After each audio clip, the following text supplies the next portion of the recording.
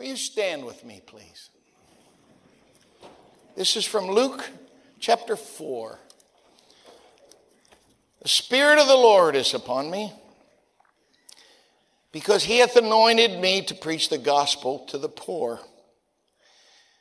He has sent me to heal the brokenhearted, to preach deliverance to the captives, recovering of sight to the blind, to set at liberty them that are bruised, to preach the acceptable year of the Lord. This is a very, very important day, and we are doing preparation for our second season of Imagine Giving. With that in mind, I want to teach you something that I'm going to call the purpose for our practice. Why do we do what we do? Okay? If you have a good attitude, you may sit down.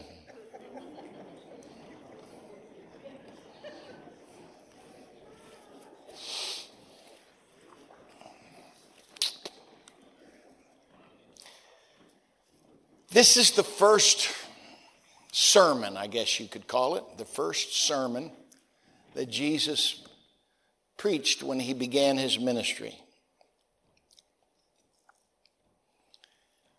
Luke 4:18 is a direct quote from the book of Isaiah, Isaiah chapter 61. Isaiah is known as the Messiah prophet.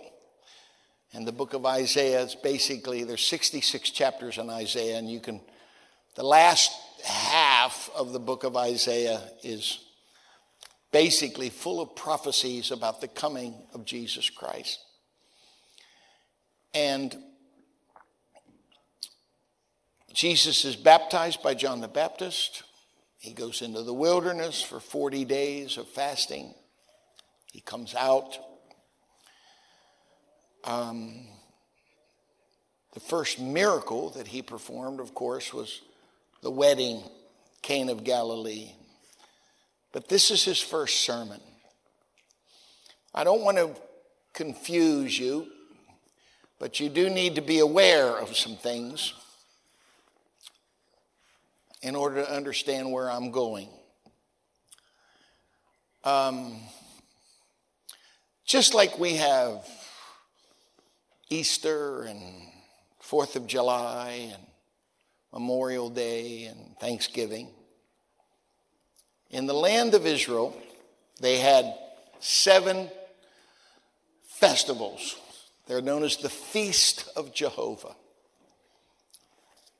They are found in the book of Leviticus, chapter 23. The first one, the first feast, is known as Passover. Passover always occurred in the spring of the year with basically what we would call April. In Hebrew, it's known as Abib, but it's April. Passover's on the first day. It's on the 14th day of the first month. The next feast, feast number 2, is known as unleavened bread. It's on the 15th day. The third feast is known as first fruits. It starts on the next day. Those 3 feasts, Passover, unleavened bread, and first fruits, are back to back. And then you would go home. That's why when you read the book of Exodus chapter 23, it says 3 times a year, I want all of the men to come to Jerusalem. But in those 3 trips, there were synagogues everywhere, but the temple was in Jerusalem. Every year, the men were required to come to Jerusalem 3 times. They would come at the beginning in the spring, celebrate 3 feasts, Passover, unleavened bread, first fruits, and then they would go home. They would be home for 50 days. Now, what they had planted in the spring, they have their first harvest. When the first harvest was finished, they would come back to Jerusalem for the second time, and they would celebrate festival number 4, which is what we call Pentecost.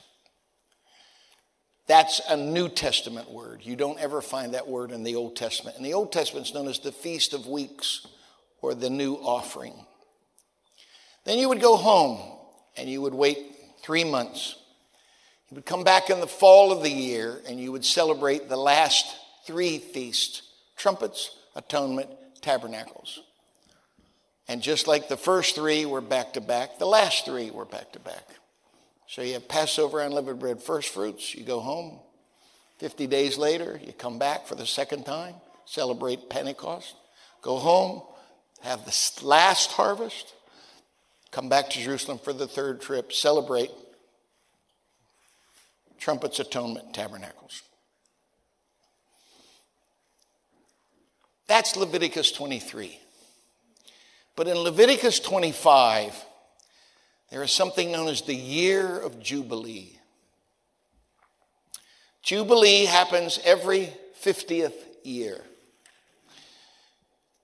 So it would happen once in your life, maybe twice. But for most people, Jubilee was a one-time shot. When you study the book of Joshua, when they came out of Egypt and they went into what we would call Palestine, the land of promise, Canaan, Israel, all the same thing. That land was parceled out to the families, the tribes. Even to this day, the ownership of that land is a huge deal. That little piece of real estate, which is smaller than the state of Maine, has been under scrutiny and been fought over and been argued about for thousands of years. God knew that every now and then somebody was going to do something stupid and they were going to lose the family farm. So he made a provision so that every 50 years, the original family got the homestead back. Jubilee was wonderful if it had been 45 years ago. But it was tough if Jubilee had been celebrated 3 years ago and you had 47 of them more to wait. This is what is known in the Bible as the acceptable year of the Lord. Leviticus 25 mentions it. Isaiah 61 mentions it. And Luke chapter 4 mentions it. This is what Jesus, this was his text for his first public sermon. Spirit of the Lord's upon me. He's anointed me to preach the gospel to the poor and heal the brokenhearted and deliverance to the captives and recovering of the sight the blind and liberty from the bruised, to preach the acceptable year of the Lord. We, for the most part, don't understand that, but the crowd that he was speaking to understood it very well. He closes the scroll of Isaiah and gives it back to what I guess we would call the senior pastor, the priest. And then Jesus stuns them. And he says this day, this scripture is fulfilled in your ears. And what he was saying was, you're never going to have to wait 50 years again for Jubilee. I'm Jubilee. I'm the restorer. I'm the one that's going to put stuff back together again. And if you know the typology, Passover is the picture of the cross, the death of the Lamb. The next day after Passover is unleavened bread. Leaven is yeast. If there's no yeast in the dough, then nothing rises. And that's why Jesus couldn't rise on the day after he was crucified, because he said, as Jonah was 3 days, not 2, but as Jonah was 3 days in the belly of the whale, so shall the Son of Man be 3 days in the heart of the earth. In another place, he said, destroy this temple, and in 3 days I will raise it up. That's why nothing rises on the day after the cross, after Passover. Corinthians 5 and 7, Paul calls Jesus our Passover. But the third day is first fruits. First fruits is the commemoration of their exodus from Egypt. Greatest jailbreak in the history of the world until the resurrection of Jesus. It's an inside job, you know. It's really cool. That's why when you read Corinthians 15, Paul said, every man in his own order, Christ the first fruits of them that slept. And he refers to this two different times. So Paul called Jesus Christ our Passover, and he called him our first fruits. Makes no sense if you don't understand Leviticus 23 and Leviticus chapter 25. And what you have to realize is Passover was fulfilled on the cross. It is the picture of the blood being shed. Once something was fulfilled, you could enter into it at any time you chose. First fruits, picture of his resurrection. Pentecost, I've asked people for years, when was the first Pentecost? And they go, oh, Acts chapter 2. No. The first Pentecost is in Exodus chapter 20. Pentecost is a festival that commemorated the giving of the law on Mount Sinai. And when you study Exodus and you study Hebrews chapter 12, it says there was fire on that mountain. And it said that God spoke to them. God spoke to them. You're going to find that there was a wind there. Hebrews 12 calls it a tempest. You're going to find that God wrote his law on tablets of stone. And you also find that 3,000 people died at that first, when the law was given. When that was fulfilled in the book of Acts chapter 2, look how it interfaces. Look at the duplication. There was wind at the beginning. There was fire at the beginning. God spoke to them at the beginning, inscribed his law on tablets of stone. 5,000 people died. Thus the word says, and when the day of Pentecost was fully come, suddenly there came a sound from heaven as of a rushing mighty wind. So we've got the wind now, we've got the tempest. And it said, and the Holy Ghost fell on all of them, and tongues like as a fire was there. So we got the fire. The difference, though, is that back then he spoke to them. Now he speaks through them. In the original Pentecost, he inscribed his law on tablets of stone. But in Corinthians 3, it says he has written his law on the fleshly tablets of our heart. And just as 3,000 people died, the Bible said, then they that gladly received the word were baptized, and that same day there were added 3,000 souls. Everything that happened at the original Pentecost happened at the fulfillment of Pentecost. So wouldn't it be horrible if somebody came here today and said, I want my sins washed away, and we'll go, well, you're close. It's almost April. Okay, and we celebrate Passover in April. You're really close. Or someone wants the baptism of the Holy Spirit today, and we go, you got to wait till June, because that's 50 days after resurrection. We have Pentecost Sunday in June. You can get the Holy Ghost in June. But see, Passover has been fulfilled. And because Passover has been fulfilled, you can access the blood of Jesus anytime you want. AM, PM, spring, summer, fall, and winter. It doesn't matter. You want the Holy Ghost? You don't have to wait to June, because Pentecost has been fulfilled. You can get the Holy Ghost whenever you want. And Jubilee has been fulfilled. And because Jubilee has been fulfilled, you don't have to wait 50 years anymore. They say all the king's horses and all the king's men couldn't put Humpty Dumpty back together again. Well, I'm not talking about the king's horses. I'm talking about the king. The king said, if all I have is a piece of an ear or a tail, I can put you back together again. The Lord that we serve is a restorer. He's a restorer.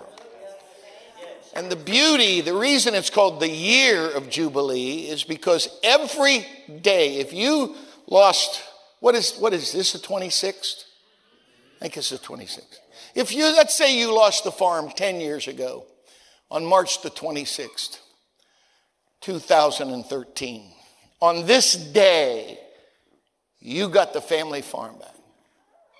In other words, all year long, every day, somebody was saying like, did you hear about them Netto boys? They got Honorado's farm back. Did you hear about them Lichtels? They got the homestead back.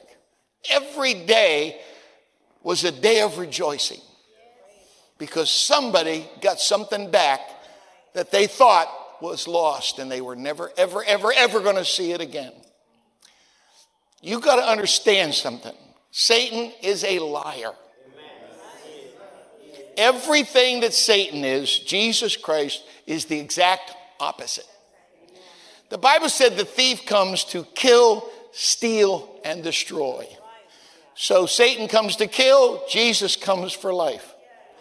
Satan comes to steal, Jesus comes to restore. Satan comes to destroy and mutilate, Jesus comes to put things back together again.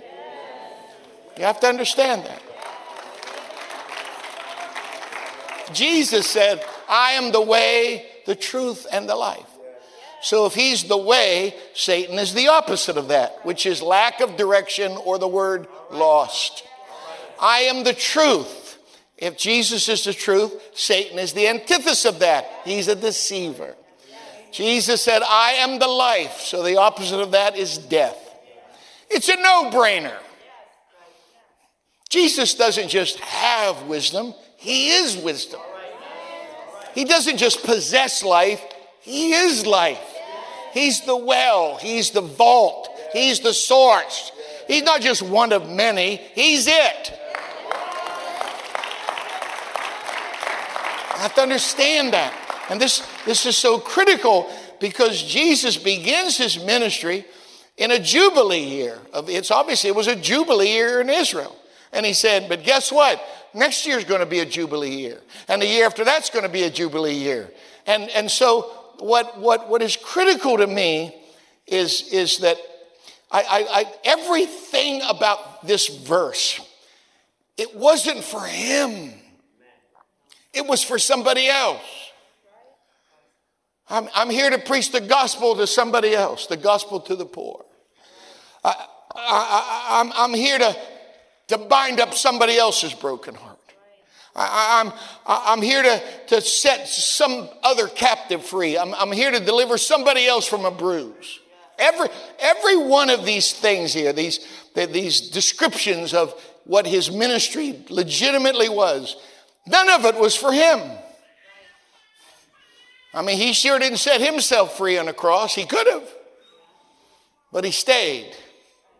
And what fascinates me is I have to leave tomorrow. I had a good friend die very suddenly last week, and I tried to call them, and that the church and the family, they're just devastated. And I knew it didn't matter what I said. I wasn't going to fix it. I wanted to, but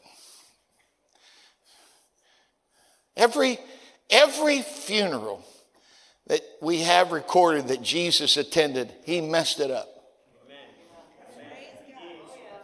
Jairus' daughter just died, and he brought that little girl back. Lazarus was already in the grave, and he brought him back. But in the book of Luke is the story of what is known as the widow's son in name. He's in the casket. They're on their way to the cemetery. And according to Jewish law, if you touch a dead body, you are ceremonially unclean. And you have to go through a very elaborate ritual to get washed and cleansed again. Jesus stops the procession to the cemetery. Obviously, either took the lid off or had somebody else take the lid off. Reaches in and grabs this dead kid by the hand. And the Bible said when he did, he sits up in the casket. Pulls him and starts talking to him. How you doing, buddy? Any day you don't have a tag on your toe, it's a good day, yes? Takes him out of the box, gives him to his mom. You talk about a paradigm shift. This is the only child she has. There's no Social Security back then. This is her one shot that maybe this boy will have a business or take care of her when she's old. It's always backwards when parents bury their kids. It always seems so weird, man. Kids are supposed to bury mom and dad.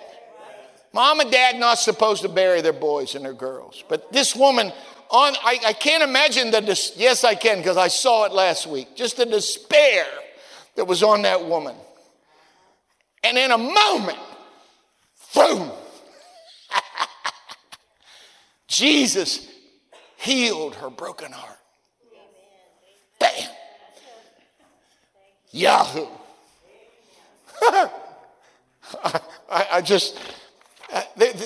Matthew 8 tells it, Mark 5:8, Mark 5 says it, Luke 8 says it. He's known as the demoniac of Gadara. Devils. The word is legion. Now there's 3 kinds of Roman legions, but the smallest Roman legion had 2,000 soldiers in it. So I'll take the small one. This guy's got 2,000 devils in him. Jesus is talking to him. I think, now I've been in Pentecostal for many, many years, and I've been around a lot of preachers. I was with someone not long ago, and I said, hello, called him by his name, and he said, I prefer to be addressed as doctor. And so I said, well, that's real nice, Gerald. And I was in something not long ago. Someone said, I'm apostle this. And it's nice to meet you, pal. Let me explain something to you. The Bible said your gift will make room for you. You don't have to make room for the gift. If you got it, you don't have to tell nobody. They know you got it. But if you keep saying, I got it, and you ain't got it, you look like a fool. So I'm not comfortable with this an apostle. Now, I do believe that the fivefold ministry exists, and I do believe people step into those ministries, and God help us because we need them. I'm just not comfortable. I just don't find Jesus bragging about himself. In fact, there's repeated times when he did stuff, and he said, don't tell anybody. I can't imagine these TV guys saying that. I mean, listen to these TV guys. The obvious sign of the blessing of God is money. Okay? But Jesus said this, get too much of it and it's going to get hard for you to get in the kingdom. So I want to know who's telling the truth. These mercenary prophets on TV or Jesus? There's nothing wrong with having money. Just hold it like this. Don't hold it like this. Okay? And don't ever call yourself an apostle or a prophet or just, you let the Lord, see, listen, what our job is to stay humble. His job is to promote us. Now, when you get those roles reversed and you start promoting yourself, Jesus said, okay, if you're going to do my job, I'll do yours. And trust me, when Jesus humbles you, he's really good at it. You fall on him, that's a good day. He falls on you, bad day. And what I want you to get is this staggers me, man. What's your name? I know this goes everywhere. So I mean no disrespect. But it's my personal opinion, Jesus is talking to the man. Now, I've been taught all my life, you got to get them demons to identify themselves. What's your name? You know? I think Jesus was asking the guy, my name's Harold. But before he can say that, his problem hijacks the conversation. And I've been preaching way too long because I've seen this. I've seen people, their problem becomes their identity. I got divorced. I declared bankruptcy. I just got out of prison. Join the club. There's Bible's full of jailbirds and hillbillies. Brother Tenney told me years ago, he said, Harold, Bible said Elijah was a Tishbite. You know what that means? I said, no. He said, it means hillbilly. Lots of people in the Bible got striped sunshine. Please, don't let your past become your present identity. What's your name? Who are you? And it's just, what's your name? Legion, you know? So he cast out these devils.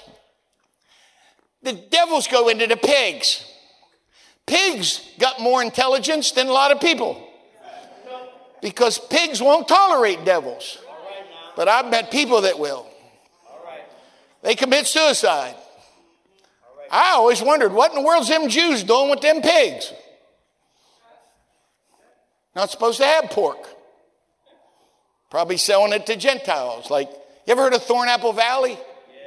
That's the largest meat packing plant in the Midwest. Been owned by one Jewish family for 120 years. Selling that ham to us Gentiles. Here's the message. When Jesus shows up, your secrets are exposed. Okay? Listen to what it says in Luke 8 and verse 27. He had devils a long time, naked, living in the graveyard. Compare that with verse 35. When the people of the city came to see what was done, they found the man out of whom the devils were departed, sitting at the feet of Jesus, got his clothes on now. Hallelujah. This guy's the original streaker. He's got his clothes on in his right mind, and they're afraid. You should have been afraid of them before, not after Jesus delivered them. I've seen people get the Holy Ghost in this church. I remember a girl that got the Holy Ghost here years ago. First time she came to church, she had a Band-Aid on, a very small Band-Aid. Came to see a boy in this church. Got under conviction. The Lord filled her with the Spirit. We baptized her. 2 weeks later, she got her first little blue jean skirt. Got herself a blouse on. A couple weeks later, her dad wants to meet me. I'm worried about my girl. Really? She's giving money to that church of yours. Yes, she is. There's a boy here wanted to take her out on a date. I didn't say this, but I thought it. You had boys show up on your porch at 3 a.m. that looked like they crawled out of a garbage can, and you didn't care. While she spent her money on booze and God knows what else, you never, ever, ever questioned it. She'd go naked and boobitation and everything else out there. Have a good time. All of a sudden, she starts dressing modest and giving some money to the kingdom and not drinking Bud Light, and you're worried about her. That's stupid. That's just stupid. Bible said they put Dagon up. Dagon was half fish, half man. They put the Ark of the Covenant in front of Dagon. They come the next day, Dagon's on the ground. Somebody picked that dude up and put him back on the pedestal. They come back the next day, Dagon's on the ground, broke to pieces. Don't ever doubt what the Holy Ghost can do in a heathen temple. But I promise you, there's always going to be some well-intentioned goofball that'll try to set your old idols back up where they have always been in your life. What I'm trying to show you is that the Lord did to this man what he said he was going to do. Deliverance to the captive. This guy's bound, but the Lord frees him. How many? There's at least 3 places I know in the Bible where Jesus healed blind people. One time he just spoke. He was healed. Another time he laid his hands on them. They were healed. But the third one is what gets me. He gets dirt and spits in it. Makes a muddy eyeball and sticks it in the empty orb in the socket of that dude's head. Now go wash at the pool of Siloam. He washes, guess what? Got a brand new eyeball. You know what happened if I tried to do some of that here? You know? Get some dirt. See here, you know? Come up here. I want to stick this in your head. I had a friend for years. His name was Charlie Mahaney. He died recently. I wanted him to speak here, but he died before that. His best friend was a guy named Stan Gleason. Stan Gleason pastors in Kansas City, and we call him Mr. Clean. He's perfect. His shoes, his suit, his tie, his hair, everything. He's just perfect, man. And he came from this Bible school in Minnesota called ABI, and ABI is famous for being very regimented. Nothing out of order. Now, Charlie Mahaney, he's a wild man. And so my friend Stan Gleason told me this story. He said, Charlie came to be with us. We're going to have a prison service because Charlie Mahaney was the national coordinator for prison ministry. So they're on their way to prison, and Charlie Mahaney looks at Stan Gleason and said, now, Gleason, I know you're from ABI, but I'm going to warn you. I'm going to be operating in them gifts today down at the prison. I'm giving you fair warning. I don't want you freaking out, okay? And so Charlie preaches this message, and he said, anybody need a miracle? Come up here right now. And this small guy came up on the platform, and Charlie being Charlie said, all right, convict, what do you need? And he said, I need you to pray for my hearing, Brother Mahaney. So Charlie looked at my friend Stan Gleason and said, well, it worked for the master. Let's see if it'll work for Mahaney. Spits on his fingers, sticks them fingers in that dude's ear and says, Ephphatha, be opened. My friend stands in shock. He said, how's your hearing now, convict? And he said, well, it's not until 10 o'clock tomorrow morning, Brother Mahaney.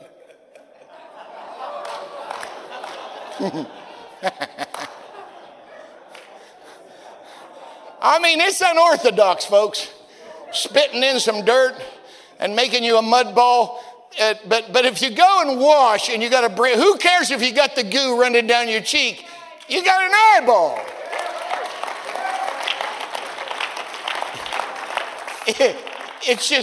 It's right here. I'm going to let people recover sight. Bruises. Remember what it says in the book of Isaiah? Wounded for our transgressions, bruised for our iniquities.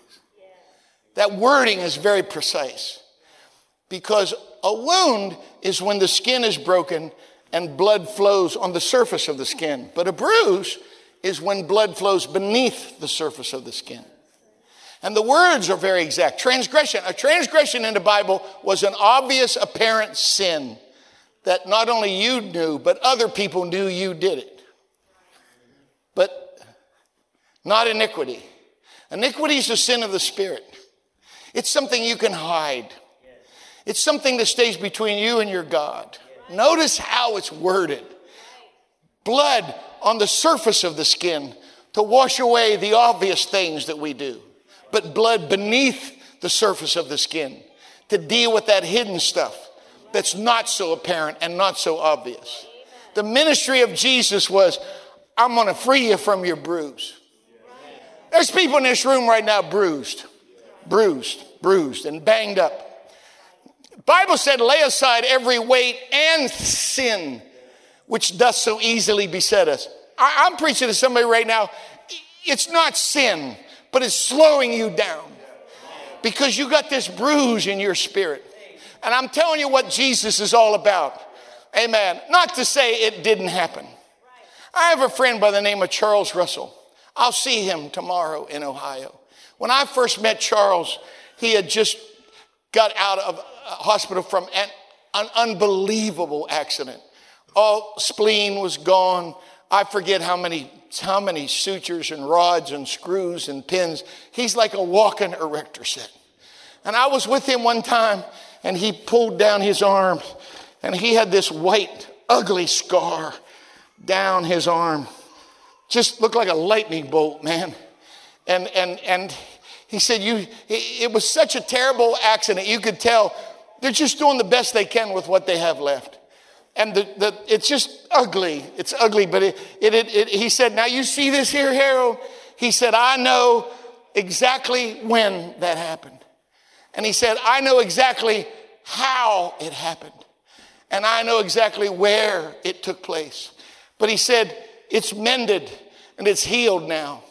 He said, but if I keep digging on it, he said, that thing which God mended is going to get inflamed. And he said, it's going to give me trouble again. Listen, the Lord will heal you. But when he does, quit digging at it. Quit bringing it up. Let it go. Put it under the blood. Put it under the blood. I'm not saying you weren't molested.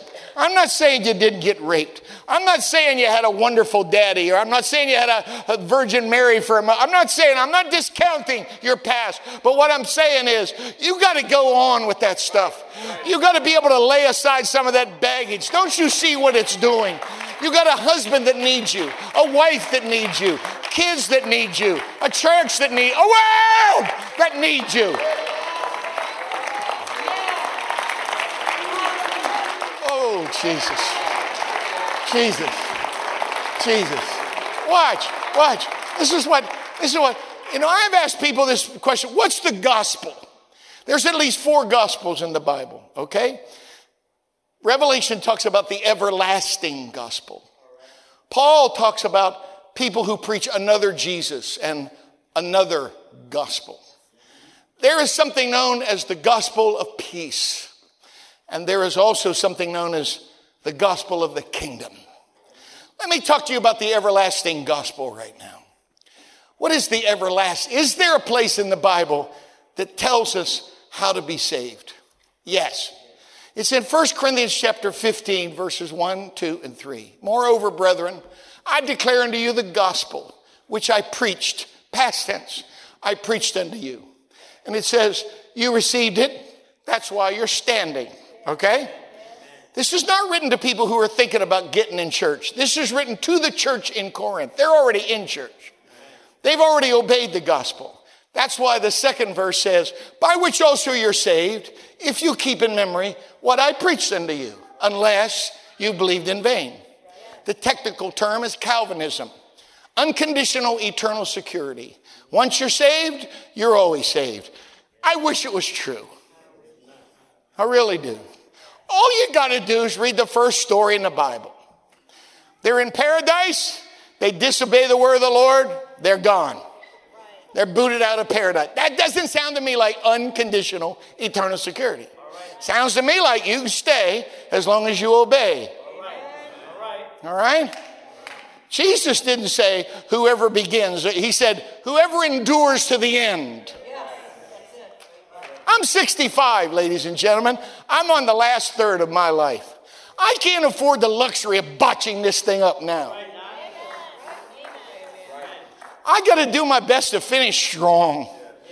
And listen, for I delivered unto you first of all that which I also received. In other words, Paul said, I didn't ask you to do something I didn't do first.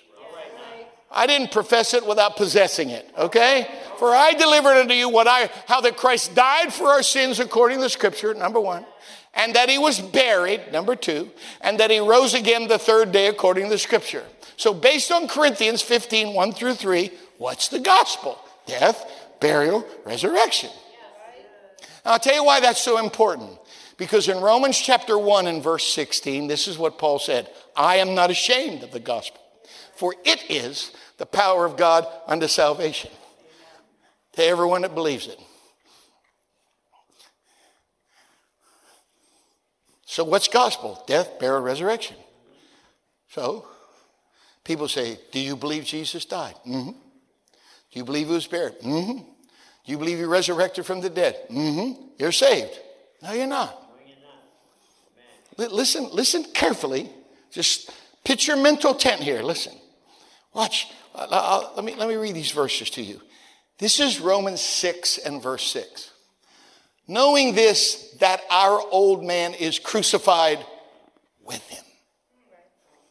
That sounds like dying to me. Okay? Now this is Romans 6 and 4. Therefore we are buried with him. Okay? That sounds like burial to me.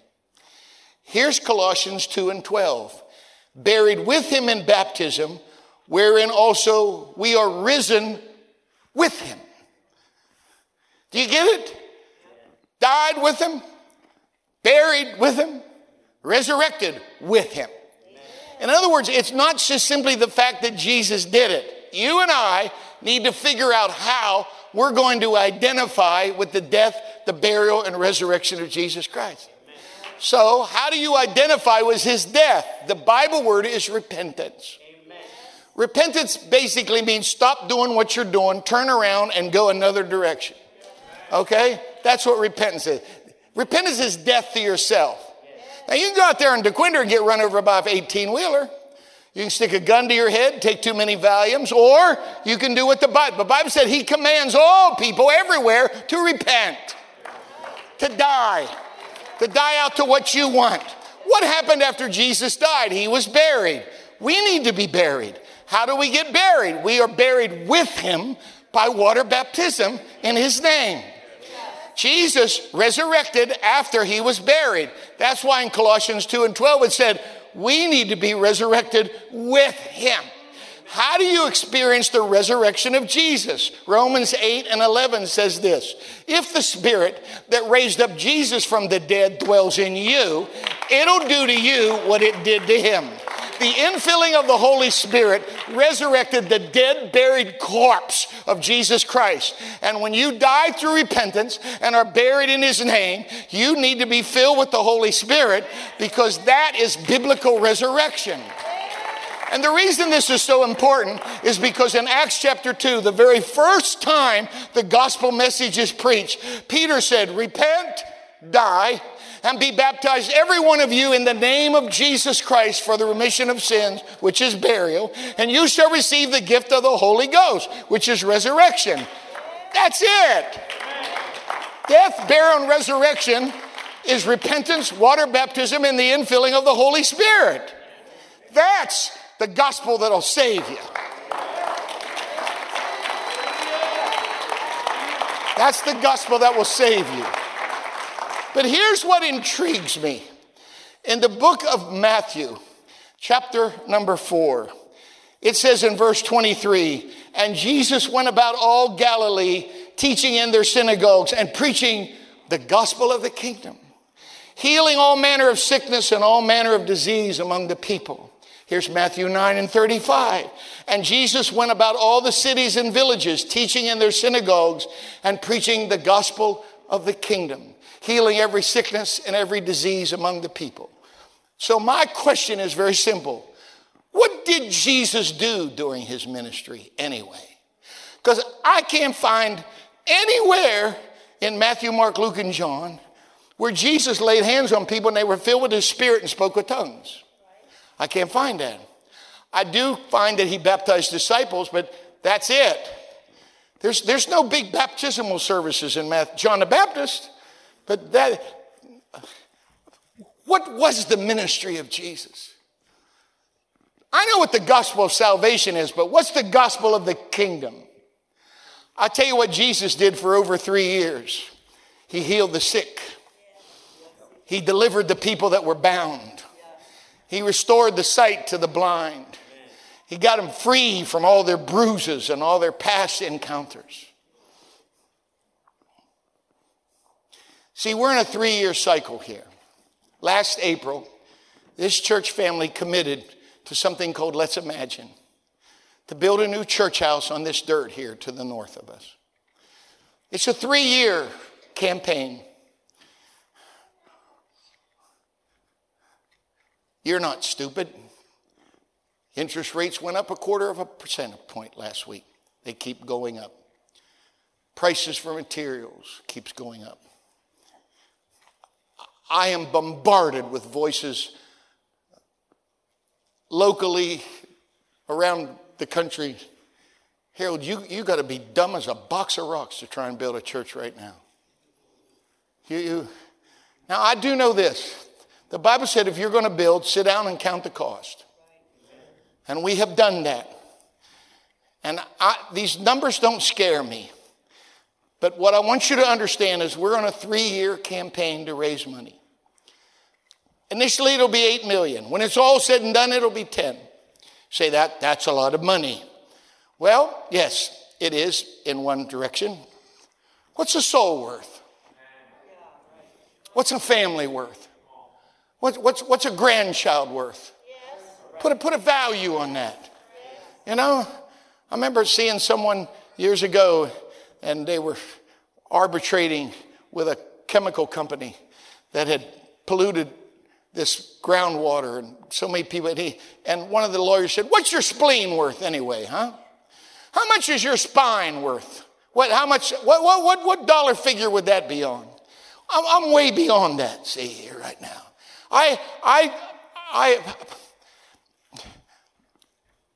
I met this old preacher years ago named George Glass. If you know who George Glass was, I don't have to explain to it. He was an amazing old man. I drove him for 2 weeks, southern West Virginia, Kentucky, Ohio. I had no idea who he was. But a dear friend of mine said, "You'll thank me for this one day." I spent 2 weeks, just me and this old man, this amazing guy. And he said, "You ever heard of DeRidder, Louisiana, Harold?" I said, "Well, Brother Glass, you ever heard of McKinleyville, West Virginia?" He said, "Touche." He said, "Harold, they had one blinking light in DeRidder. There weren't any restaurants. It was just a bend in the road when I became pastor." And he said, "I felt impressed with the Lord to tell that small group of people, the influence of this church is going to be felt around the world." He said, everybody laughed at me. Everybody said I was just blowing smoke. But he said, not long after that, a chubby little boy named Tom Tenney got the Holy Ghost in our church. It was obvious he was brilliant. In a short amount of time, he was our youth director for the church. In 2 years later, he was the Louisiana youth director for the whole state. He did such a good job, they moved him to St. Louis and put him over the youth of the entire organization. He said, but now, Tom Fred Tenney is the overseer of the Foreign Missionary Board. And he said he travels all over the world, Harold, and this is what they say. And now, coming to preach to us from DeRidder, Louisiana, is T.F. Tenney. And he said, God answered my prayer. And that little church had a footprint on the world. When he said that to me, I'm 19 years old. I'm 65 right now. But when that old man told me that, in the back of that Oldsmobile all them years ago, I said, God, somehow, some way, I'm going to pastor a church that did what DeRidder did. I'm asking you to give me a church that we can not just do something locally, but have a global footprint and affect things around the world. And I preached that years ago and people thought I was stupid. But I look at what's happening now. We've built churches all around the world. We just had a bunch of guys come from Cody, Wyoming and build a church in 2 days. We got a girl right now Right now, I got a call yesterday from the missionary in Asuncion, Paraguay. His name is Joseph Burr, because we got a girl there. Her name is Lene Steinke. And he said, you told me she was good, Harold. She's gold, man. He said, you got any more like this? He said, she's learning Spanish quicker than anybody else. The kids love her. My wife is dreading the day when she has to leave. I said, well, maybe she won't have to leave. Maybe she'll stay a little bit longer. And he said, oh my God, do you think that's possible? And then I realized, well, we're probably going to have to raise some more money, but so what? Because we said at the beginning of this campaign, we're not going to do any less for foreign missions because we're building a building. Well, we can't give there because we got to keep it. No, we have not only done what we've always done for foreign missions, now we're doing more than we've ever done for foreign missions. Why? Because we got a bunch of kids going to Brazil in just a couple of days. I'll be gone tomorrow night. But when you come at prayer tomorrow night, put your hands on them kids. Pray for them. Pray for them kids. They're going to go down there. And I know some of our little rats think they're entitled, but not when they come back from South America. Your little boy and your little girl's going to say, Daddy, I'm so glad for what we have. I'm so grateful to live where I live. Investing in the kingdom, it's a big deal. Oh, Jesus. Oh, Jesus. And I'm almost done, but here's my point. Jesus ministered for 3 years. All right. How do you know that? Maybe I'll do it in the next couple weeks. Because I know the feast. 3 different times in the book of John. This Passover, the next Passover, the next Passover. All you got to do is count the Passovers. And you got a pretty good idea how long he ministered. And it's a little over 3 years. And my question that I'm trying to figure out right now is, I got a pretty good idea what Jesus did during the first year of his ministry. What did he do in year number 2? What were the miracles that Jesus performed that we have recorded in the Bible in year number 2? And I got some of it figured out, but not all of it. And maybe with the help of God, I'll show you more in the weeks to come. But see, we're in year number 2 now. And I believe that just as the ministry of Jesus had amazing miracles and deliverances and great stories in the second year of his ministry, I believe we're going to have great stories and great miracles and wonderful things in the second year of this campaign of Imagine. Yes, I really, truly believe that. Where are you at, David? Here's David. Now, he's going to get uncomfortable right now. But we don't know what this is going. David bought a storage container. How many years ago? 6.5 years ago. It had wonderful furniture and it had pictures in it. Okay? There was one in there, he thought it looked like be some value, so he hired some people. Or didn't hire them, had them look at it, and they did all they did. They said, no, this one's not real. But they said, what about the other one? And he said, well, what about that? Let us look at that. So they're starting looking at this thing. All of a sudden, where's the company? Is it Finland? Where's it at? Huh? Norway. There's a group of people just flew here from Norway to look at David's painting. And they usually charge $10,000 to do their microscopic and all their stuff with the brush strokes and all that. But they said, David, we're going to do this one for free. This might be real. So I asked David, what's it appraised at, David? He said, if it's real? I said, yeah. He said, 200. I said, 200,000? He said, it could be worth 200 million, Brother Hoffman. Now, I'm blowing smoke at you, and I don't want to make David uncomfortable. We don't know. It might be a phony. It might be real. But he stood right down there and said, if they approve this thing, Pastor, we're going to start the church now.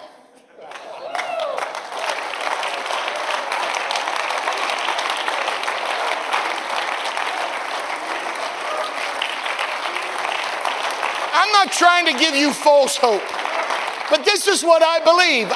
We've had great stories in this first year. I truly believe when this thing's all said and done, your faith and mine is going to be so high and so contagious because we're going to say, look what God has done.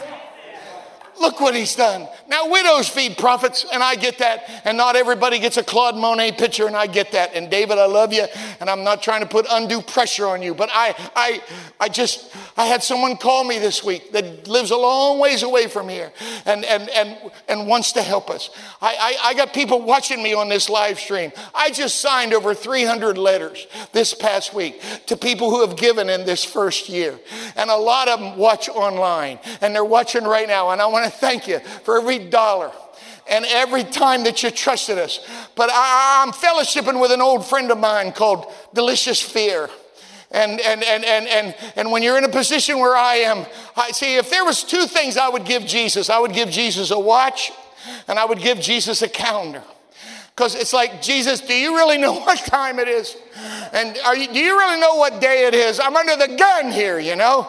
But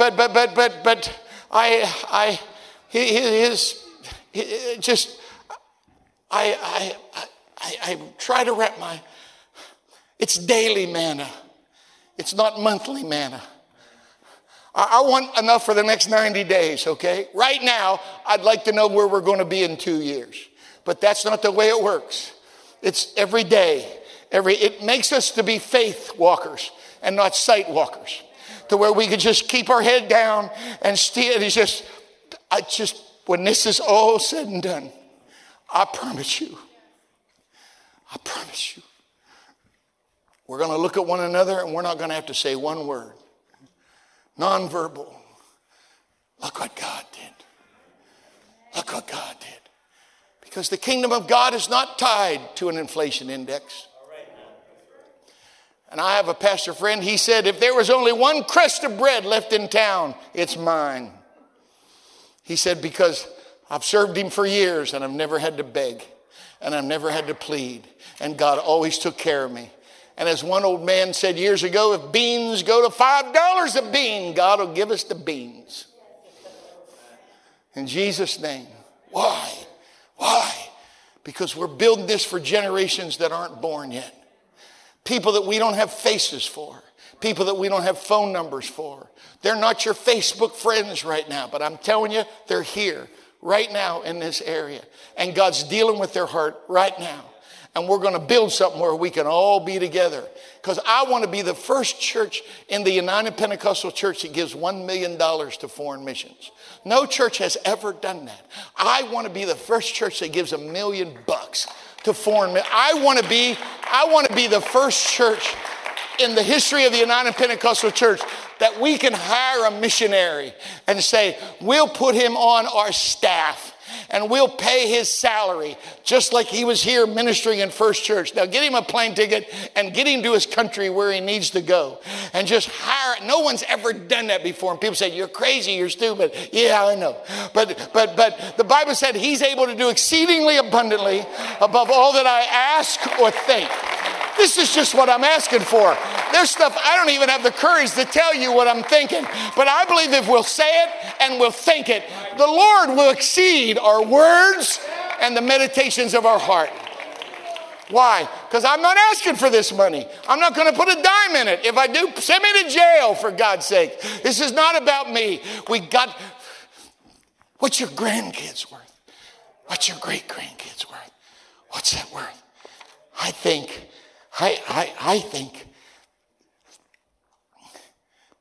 I want to be a real church. I want us to preach the gospel of the kingdom. Study the book of Exodus. There's 40 chapters in the book of Exodus. Most of you know Exodus is where the 10 commandments come from. Exodus chapter 20. Really, chapter 20 through 24. What is Exodus anyway? It's the exit. It's the deliverance from the bondage of Egypt. I truly believe them slaves built them pyramids. I think it's amazing that those things are still existing to this day. The power of concerted effort that can build something that can last generations and generations. But you see, the first 19 chapters of Exodus is deliverance. Deliverance. You got 5 chapters, 20 through 24, that are commandments, disciplines, We'll call them the rules. But from 25 through 40, they're building the tabernacle of Moses. So when I look at Exodus, this is what I see. First, you got to have deliverance. Then you can talk about the disciplines. But after you get the disciplines established, let's build something for the kingdom. Let's get involved in church life. All right? I'm not here to tell new converts to say, you got to stop doing this and stop doing that. No. We want to be a church where people get delivered. We want to be a church that when people come here and start worshiping with us, here I've seen ladies got $100 worth of Maybelline on their face. Mix it with tears and it's always black. It looks like Alice Cooper, man. It's just, I love that stuff. I saw a woman this week. They called her Black China. But Black China got the Holy Ghost 2 months ago. She took out all of her fillers and all her implants. And now she wears a modest blouse. And now she says, I've got fulfillment in my spirit that I never had before on that stage. All of that money that I made from, it's all gone. Gave it all up. I look at that and I'm going, yes, yes, yes, yes, yes, yes. I was preaching in Troy last week. When I got done, I got a text from Arushi Palmar. She's her and her brother Amulia. Oh my God, have mercy. Let me tell you about Amulia. Amulia's, I don't know how many TED Talks Amulia's done. He's Apple Computer flew him to Cupertino, California twice. He's been to the United Nations. The nation of Israel flew him to Tel Aviv for 6 weeks. He's brilliant. He's brilliant. Rushi wanted to tell me goodbye. She's going back to St. Louis, finished her undergrad. She's brilliant. She said, let me show you Amulia. This is what he did last week. Here's Amulia Palmar at the University of Michigan 3 weeks ago doing a concert on the piano. It's like Liberace. Sitting up there with a tuxedo and I got a hold of him and I said, you little rat. You never even told me you could play the piano. Nobody knew he could. He's never had a lesson. But when he was done, they stood for 20 minutes, gave him a standing ovation. And I'm going, you wait till Awushi. He just did a startup company. Mui's going to make millions. Arusha's going to make a lot of money. We got kids in this church. I could tell you story after story. I'm telling you, folks, God has blessed this church with unbelievable giftings and talents. Let's take it and build a machine to propagate the gospel to the world.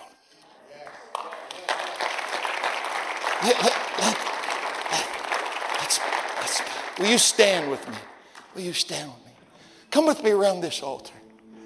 Now, a year ago in April, there were a lot of people here. We spent 10 weeks we prepped for that offering in April. There are packets up here. We've added a lot of new families and a lot of new faces since last April. Weren't here when we did our first offering. You've come to me and said, Pastor, when do we get to do our part? So this is where we're at right now. If you're around this altar and you weren't here, didn't make a pledge last year, and you want to, come get one of these packets. Amen. Come get this thing here right now. Amen. We got families, we got singles, just whatever. If you're watching us online, I'm asking for your help. I've never been a money preacher, but the older I get, the bolder I get. Because without a vision, people perish, but without money, the vision perishes. And I'm not asking for money for me. I'm not living that way. But I am asking you to partner with us. A legitimate sacrifice. I'm not talking about walking around money here.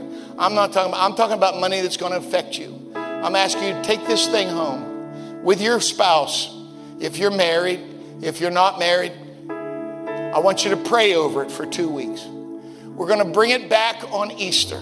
That's going to be the 9th. That's when we bring these commitment cards back. On the 23rd of April is when we're going to take our offering to begin the second year. We're believing for several $100,000 in cash. If you can, bring cash on that day. If you can't, I understand. Many of you have already made a pledge. You've been faithful. We're on track to reach our goal. All right? But here's the deal. I'm the pastor. I got to be a good steward. And so I'm not here to fleece you for money, but I am going to do my best to keep you aware of where we are so we don't get lazy and we don't drop the ball right now. Because if we discipline ourselves for the next 24 months, I promise you in the spring of 25, we'll be sitting on go and we'll be able to get this thing going. All right? So, amen. Let's pray right now. Lord Jesus, I thank you for this day. I'm humbled, God. I don't have hair like I used to. My eyes don't work like they used to. My body's starting to wear. But that does not depress me, Lord. If anything, I'm more faith-filled now than I've ever been in my life. I've never had to beg. I have never, ever, ever been restricted. I've never been stranded. I've never been abandoned. You have always taken care of me and my family and this church. And so now we venture onto something. This building we're in right now was so far beyond what we were capable of doing all those years ago. But we did it. I remember the day when the enemy just fought me and said, how in the world are you ever going to pay for it? And how in the world are you ever going to fill it up? But it's been filled up multiple times and it's been paid off for years. And that same negative voice, God, that wants to haunt me and hound me, I understand that there's another voice that says, occupy until I come. And so, Lord, I pray for these men and women right now. I pray, God, for an understanding spirit and they realize what this is all about. I'm asking you, God, to help us to bless these people. Money that they didn't think they were going to get. Money that right now they have no idea it's going to come. But if it comes into our life, we make a confident pledge. We're going to give it to you. We're going to give it to this temple and we're going to build this thing. And we're going to have a footprint that goes around the world. Lay your hand on the shoulder of someone by you right now. Lord, according to your word, where two agree on earth as touching any one thing, it'll be done. Lord, we're asking you to help us. Help us to navigate the next 24 months. Help us, God, direct us. When it comes, please, God, don't let me be greedy. I'm praying, Lord, that you'd give us money. But when you give us the money, we're not going to quit praying. We're going to pray just as hard when we get the money as we did when we needed the money. And saying, God, give us the wisdom to be able to spend this thing properly. I'm asking you, God, to help us with contractors. I'm asking you, God, to help us with builders. There are people in this city, you're going to have to soften their heart. We're going to have to be able to find some materials, Lord, that are cheaper than they look like right now. Lord, there are people in this community. Amen. I believe they're going to bless us. I believe there are people that are watching us online right now. They're going to partner with us. I believe we're going to have great stories. This first year has been filled with memories and amazing stories that you have blessed us with. But I'm convinced during the second year of this ministry, we're going to see things just like you did in the second year of your ministry. I thank you, God, ahead of time for eyes being open, for ears being unstopped. I thank you for marriages being mended. I thank you for minds, God, that are put back together. I thank you for bodies, Lord, that you're going to restore. I thank you, God, for hearts that you're going to mend. I am excited, God, about what you've done, but I'm really excited about what I know you're going to do. So I ask you, Lord, there are 10,000 things that my brother and I have the ability to be aware of. 10,000, one puts 1,000, but with my brother or my sister right now, we've got 10,000 things that we can have the authority over. Bless us, guide us, give us wisdom to do this right, and we'll give you honor and we'll give you glory. In In the name of Jesus Christ we pray and call it done. Clap your hands, all ye people, and shout. Don't just clap. Sing something for us here. This is an appropriate song. Everybody sing. Everybody sing. Build your church.